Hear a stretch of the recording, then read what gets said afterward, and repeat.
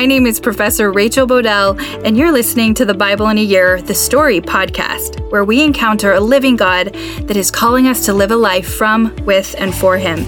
This podcast is designed to help you listen to the one connected story of the Bible and understand it, perhaps just a little bit better, by learning from biblical scholars that have helped me. We will read the Bible out loud and explore how the one connected story of the kingdom of God is unfolding and how we fit into that story today.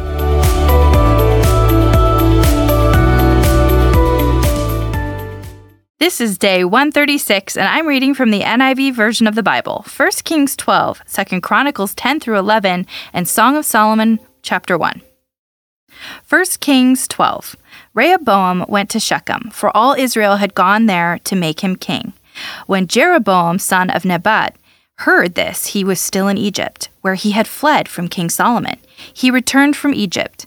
So they sent for Jeroboam, and he and the whole assembly of Israel went to Rehoboam and said to him, "Your father put a heavy yoke on us.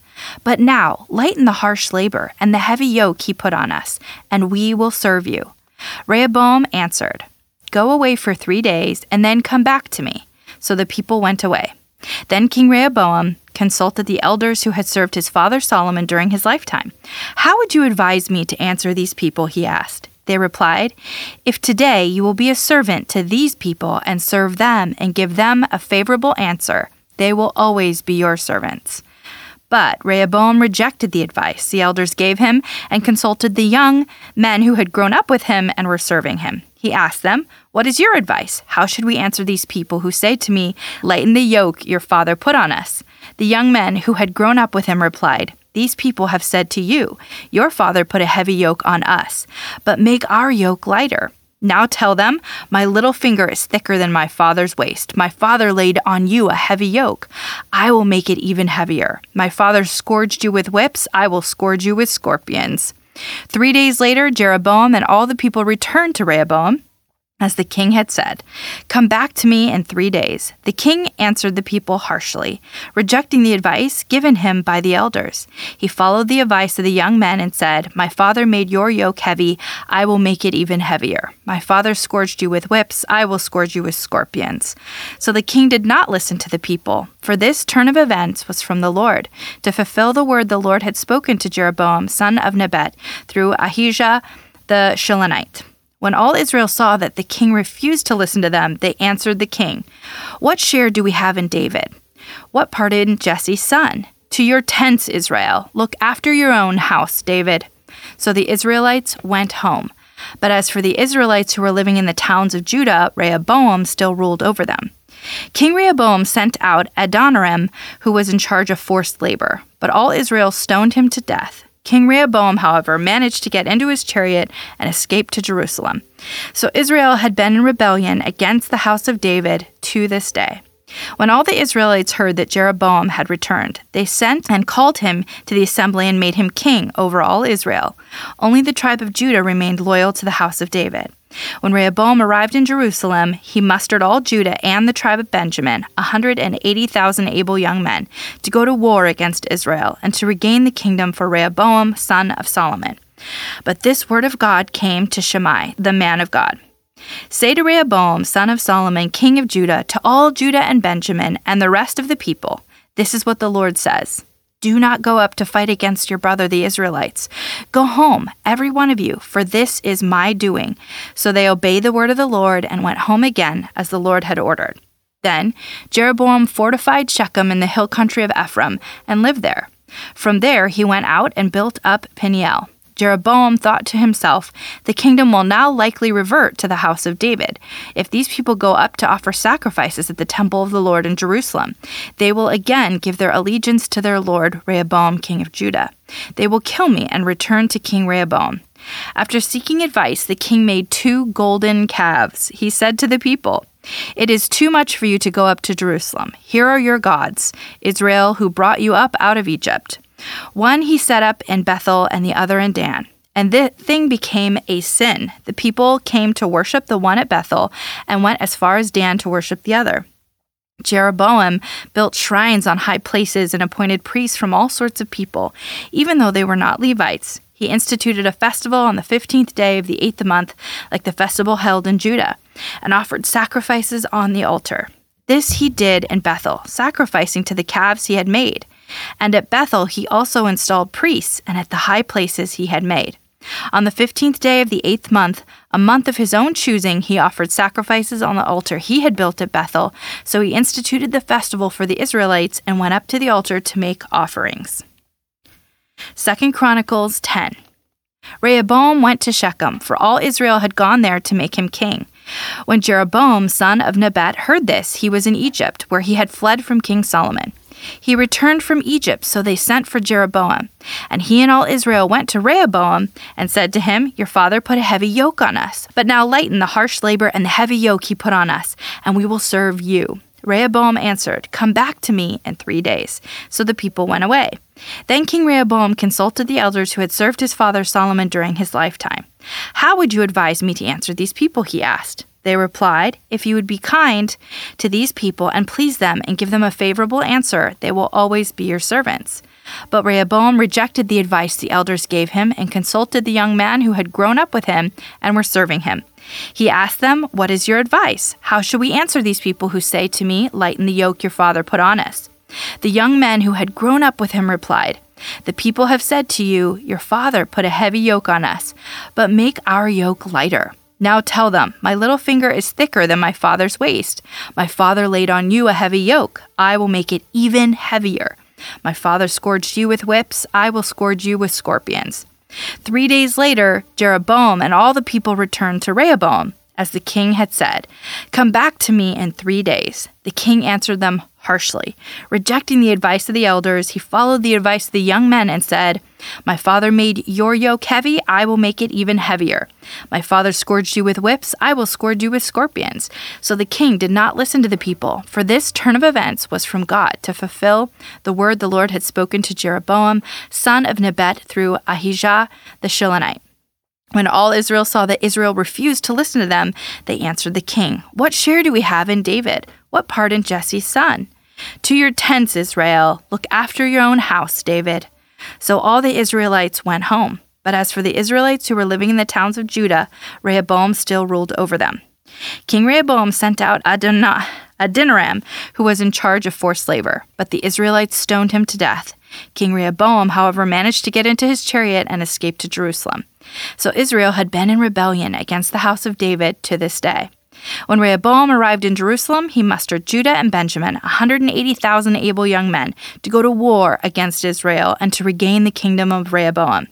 But this word of the Lord came to Shimei, the man of God.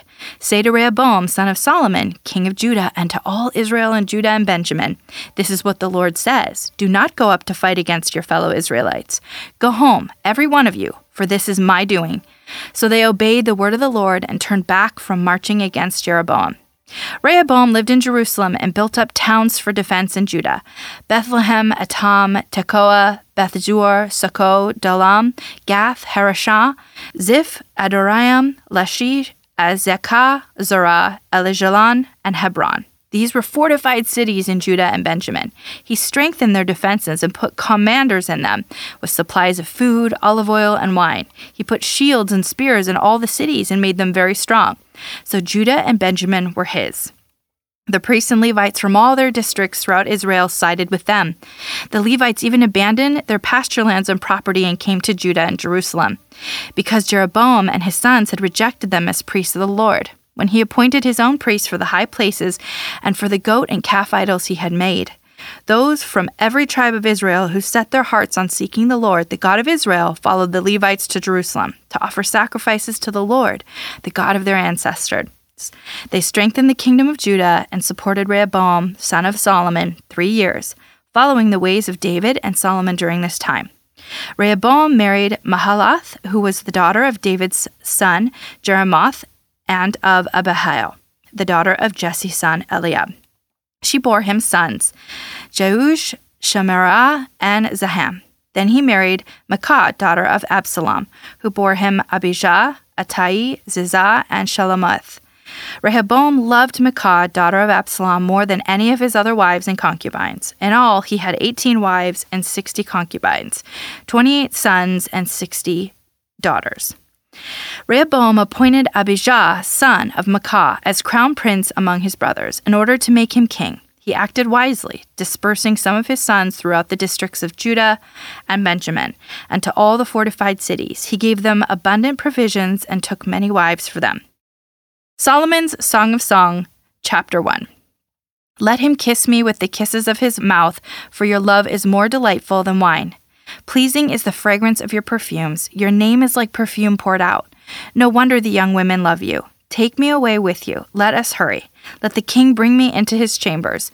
We rejoice and delight in you. We will praise your love more than wine. How right they are to adore you. Dark am I, yet lovely, daughters of Jerusalem. Dark like the tents of Kedar, like the tent curtains of Solomon. Do not stare at me because I am dark, because I am darkened by the sun. My mother's sons were angry with me and made me take care of the vineyards. My own vineyard I had to neglect. Tell me, you whom I love, where you graze your flock and where you rest your sheep at midday. Why should I be like a veiled woman beside the flocks of your friends? If you do not know, most beautiful of women, follow the tracks of the sheep and graze your young goats by the tents of the shepherds. I liken you, my darling, to a mare among Pharaoh's chariot horses. Your cheeks are beautiful with earrings, your neck with strings of jewels. We will make you earrings of gold, studded with silver.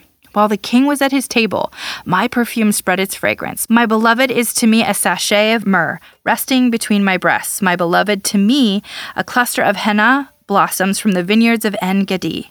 How beautiful you are, my darling. Oh, how beautiful. Your eyes are doves. How handsome you are, my beloved. Oh, how charming. And our bed is verdant. The beams of our house are cedars. Our rafters are firs. All right, so we are back to the story of Israel as a kingdom that was united under David and then Solomon, but now the story is going to turn, as we promised, as a result of Solomon's heart's change and failure to follow God.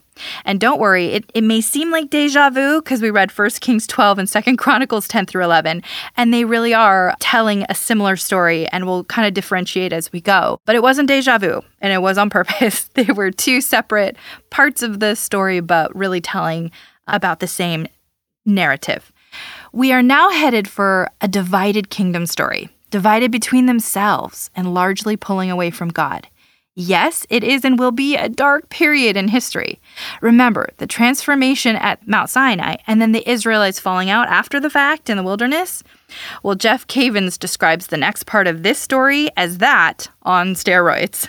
If we look back in 1 Samuel 8, Israel asked for a king that looked like their neighbors, and God gave them Saul, a donkey herder who looked like the king they desired. Tall and handsome. Yet, if we look back further, we knew that this discussion of a king had happened before in Deuteronomy 17:17. And even there, God is signaling to the prophet, to the people, that he will allow it if they maintain representative leadership under him, and they do not accumulate wives, horses, and gold. These were described as actions that will turn the heart away from God. In the end, Solomon had all of these things in great number. 666 talents of gold, 1,400 chariots, and 12,000 horses. Solomon was elevating alliances and a position of human power and defense over obedience, and his 1,000 wives and concubines collectively from foreign faiths turned his heart, as the story goes. These alliances were turned into a civil war, particularly with the 10 tribes to the north, who did not like how they had been treated by Solomon, King Solomon at the time, and now his son, King Rehoboam.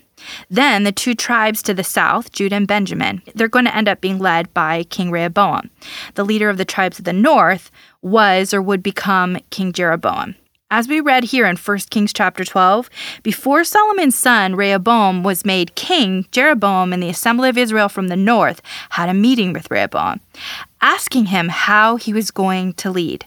They said they would serve him, but they wanted the harsh labor and heavy yoke lightened, which King Solomon had put on them. Rehoboam asked for 3 days before giving his answer. First, Rehoboam went to the elders of his father, King Solomon, who advised him to be a servant to these people and serve them, and the result would be their service forever.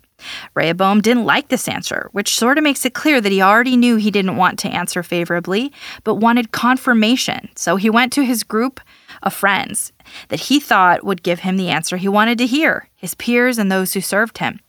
They gave him the answer he wanted, rejection and more harshness than his father, a reputation worthy of being feared, and an image more noteworthy than his father before him seemed to be his pursuit. In 1 Kings 12, verse 15, it states that the king did not listen to the people, and the situation was an event God had already told Jeroboam would happen. Then, Jeff Cavins describes verse 16 as the fulcrum, the critical point in the story where the civil division begins. Israel becomes two nations, Israel in the north and Judah in the south. I know it might seem a little Game of Thrones-y or War of Roses, but the division of the kingdoms is captured in the statement. What share do we have in David? And then look to your own house, David. To your tents, Israel. So the north, the 10 tribes, because remember there's 12, the 10 tribes went home, but Rehoboam remained leader over Judah and also Benjamin in the south. So Rehoboam tried to send his forced labor manager to the north, but they stoned him to death. So this story describes it as Israel versus the house of David, because the tribe of Judah was where David came from. And Judah was, several stories ago, Jacob and Leah's son, and Jacob was Isaac's son, who is Abraham's son. Jeff Cavins describes how both were the people of God, but it seems confusing since there is civil war, and they are described as the northern and southern kingdoms, or the country of Israel to the north, led by Jeroboam, and the capital in Samaria, and the country to the south, Judah and Benjamin, led by Rehoboam, with the capital, Jerusalem. But as Jeff Cavins points out, if you look at a map, the north no longer has access to Jerusalem, the place of the temple. And both Father Mike Schmitz and Jeff Cavins point out how a synagogue is different from a temple. A synagogue can be a place of learning and worship, but the temple is where sacrifices and feasts were made. Since Jeroboam and the north are cut off from Jerusalem and under bad advice, because if you recall, Jeroboam didn't want his people going to Jerusalem or making any travels there because he was worried that they would turn on him. So they built a place of sacrifice with 2 golden calves, stating that these are the gods that delivered them out of Egypt. Wait, what? Doesn't this feel like part 2 of the Israelites? If you remember when Moses went up to speak to God on Mount Sinai and the people got tired of waiting, so they built a golden calf. But the Israelites did this before, but this seems more extensive. They make up an entire religion and system. So chaos and disorder are invited into the story. Yikes. In a large paint stroke, Jeff Cavins and Father Mike Schmitz describe how all of the kings of Israel in the north will be adrift and corrupt as they have chosen to worship other gods, and many of the kings of the south, the family dynasty of David, will be bad, but there are also some good ones. Even though God continues to talk to the northern kingdom through prophets like Hosea, calling them back, by the end, spoiler alert, the 10 tribes of Israel in the north will not come back. They will disperse and completely be displaced, exiled, not to be refolded into the story again until the New Testament, specifically John chapter 4 with the Samaritan woman at the well. Do you remember that? Remember, the capital of the north was Samaria, and these people get mixed into many other ethno-religious groups and become known as the Samaritans. And the prophet Hosea tells the people of the north that God is their husband. They have been unfaithful. They will be exiled, but God will not forget them. He will come looking for them and offer them living water. Remember how Jesus offered the Samaritan woman living water at the well in John 4? It's just so cool. The fallen north are, and they will be offered, saving grace through Jesus with the covenant offering to the entire world and the gift, the call of the church. Yet, God is still faithful to the descendants of David, the kingdom of the south. They will also struggle and not stay faithful, even experience a period of exile themselves. But God will deliver his promise through this family. The divided kingdom continues from 1 Kings 12, verse 16, which we started today, all the way through 2 Kings chapter 16. But Jeff Cavins reminds us to be careful to remember who the authors are going to be talking about, because we are charged to be careful to pay attention to what we're reading is to the northern or the southern kingdom, to understand more about who God is, what's happening, and how the story is unfolding. We're going to be reading about prophets who are speaking to specific groups of people in certain conditions and situations. Lastly, we will continue to read Chronicles, which is chronicling the king. So there's an overlap in the stories we've read. But as Jeff Cavins reminds us, the emphasis is on the south and not the north. It has a way of chronicling the good and positive things of David and his descendants. Jeff Cavins also points out the emphasis on God sharing himself, his life with his people, and not God controlling the people. God meets us, atones, blesses us through our remembering, our Shema, which is our wholehearted obedience, and the practice of Shalom, which is God's law, order, ways, and peace. Can't wait for tomorrow.